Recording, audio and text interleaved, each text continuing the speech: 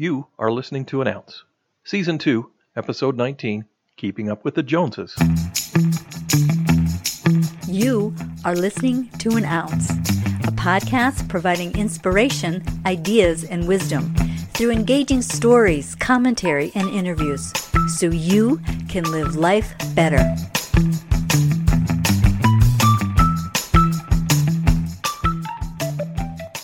Hey, Jim Fugate here, and it's my privilege to share an ounce with you. We live in a restless world. Everyone moving so fast, working, carting kids around, keeping appointments, earning, building, growing. Here's a simple little story that will help us change our perspective. A few years ago, a rich and successful financial trader and business builder took a rare moment to go for a walk along a boardwalk at a South Carolina beach. The Bentley had broken down, and Bartholomew was stuck waiting for repairs. It would be at least a day or two before the parts arrived and were installed. Bartholomew had a few days before he had to be back in New York, and his doctor had been telling him to relax a bit and learn to de-stress. Rather than charting a flight, he decided to just hang out in this quaint little seaside village. After all, he could take care of most of his business with his smartphone, and his executive assistants could reschedule things. It was pretty early, not many people out yet. The sun was shining, seabirds flittering around, and the sounds of the ocean waves were rhythmically rolling in. A beautiful day and a beautiful place. As Bartholomew walked along this mostly empty boardwalk, he came across a pier that jutted out into the ocean. About halfway down, he noticed an older man sitting on a bench at the edge of the pier, fishing. "How are you, sir? Are the fish biting this morning?" he asked. "Oh, it's a great day to be out fishing," the fisherman said, "even if the fish aren't interested." "You come here often?" asked Bartholomew. "Pretty much every day," said the man as he scratched the stubble on his chin. Now, Bartholomew had made his fortune being able to recognize an opportunity. New ideas or struggling businesses that just needed a new direction. He could immediately feel it in his gut and quickly build the path forward in his mind's eye.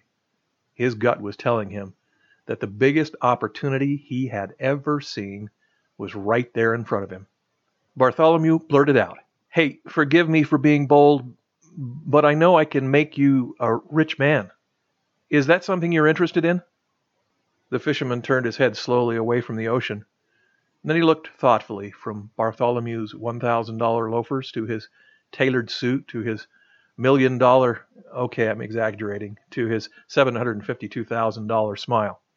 He lifted the front of his floppy hat up and asked, "What do I have to do for you to make me rich?"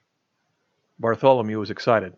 He had the fisherman's attention. He was interested. This could work.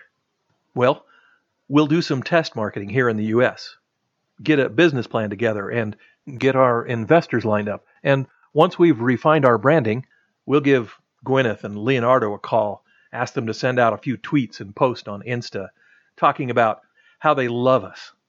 That will get the buzz going, and we want to start early, before the product is widely available, because that will create a pent-up demand. We'll have people standing in line, like for a new iPhone. We'll get you booked with Jimmy and Conan. We'll go international after about 2 years, and begin operating at a profit after 3 to 4 years, and then, after 10 years, we'll sell to one of the conglomerates. You'll have to work hard, but you'll make billions." The fisherman replied, squinting one eye and looking up at Bartholomew, "I'm deeply flattered that you can see such potential. Let me see if I understand this. You want me to invest a decade of hard work, leave my home, and travel around the world so I can be rich. That about right?" Bartholomew nodded.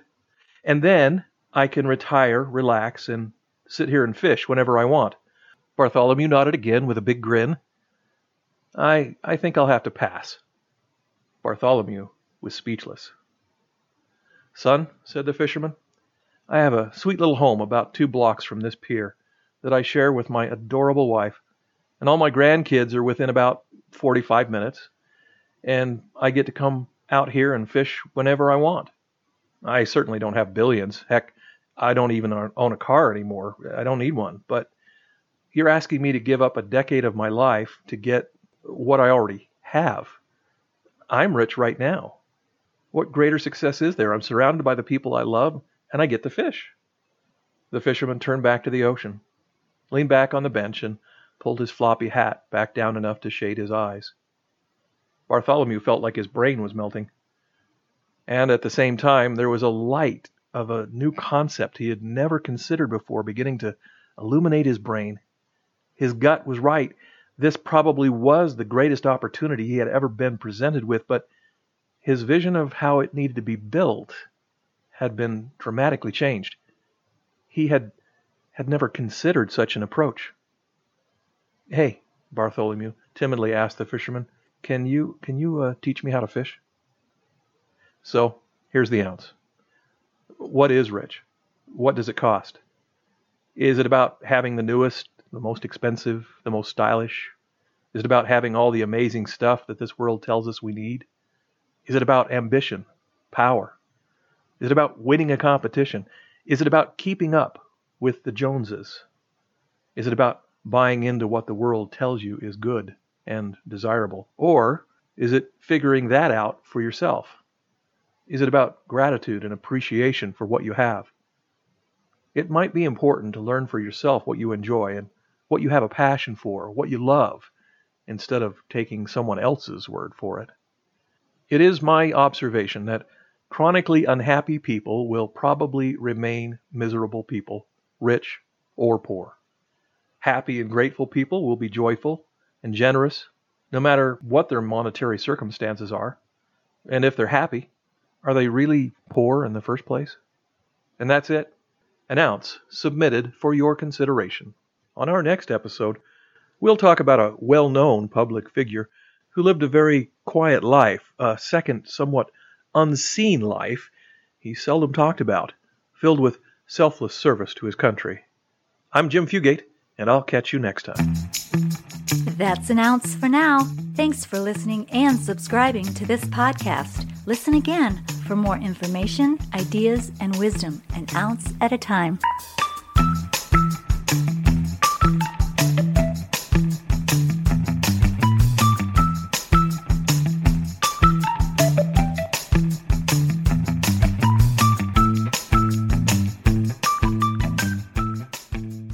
Jim, I guess this means we're already rich.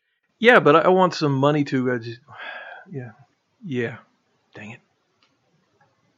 Hey, check out our YouTube videos at youtube.com/@an ounce podcast. That's youtube.com/@an ounce podcast.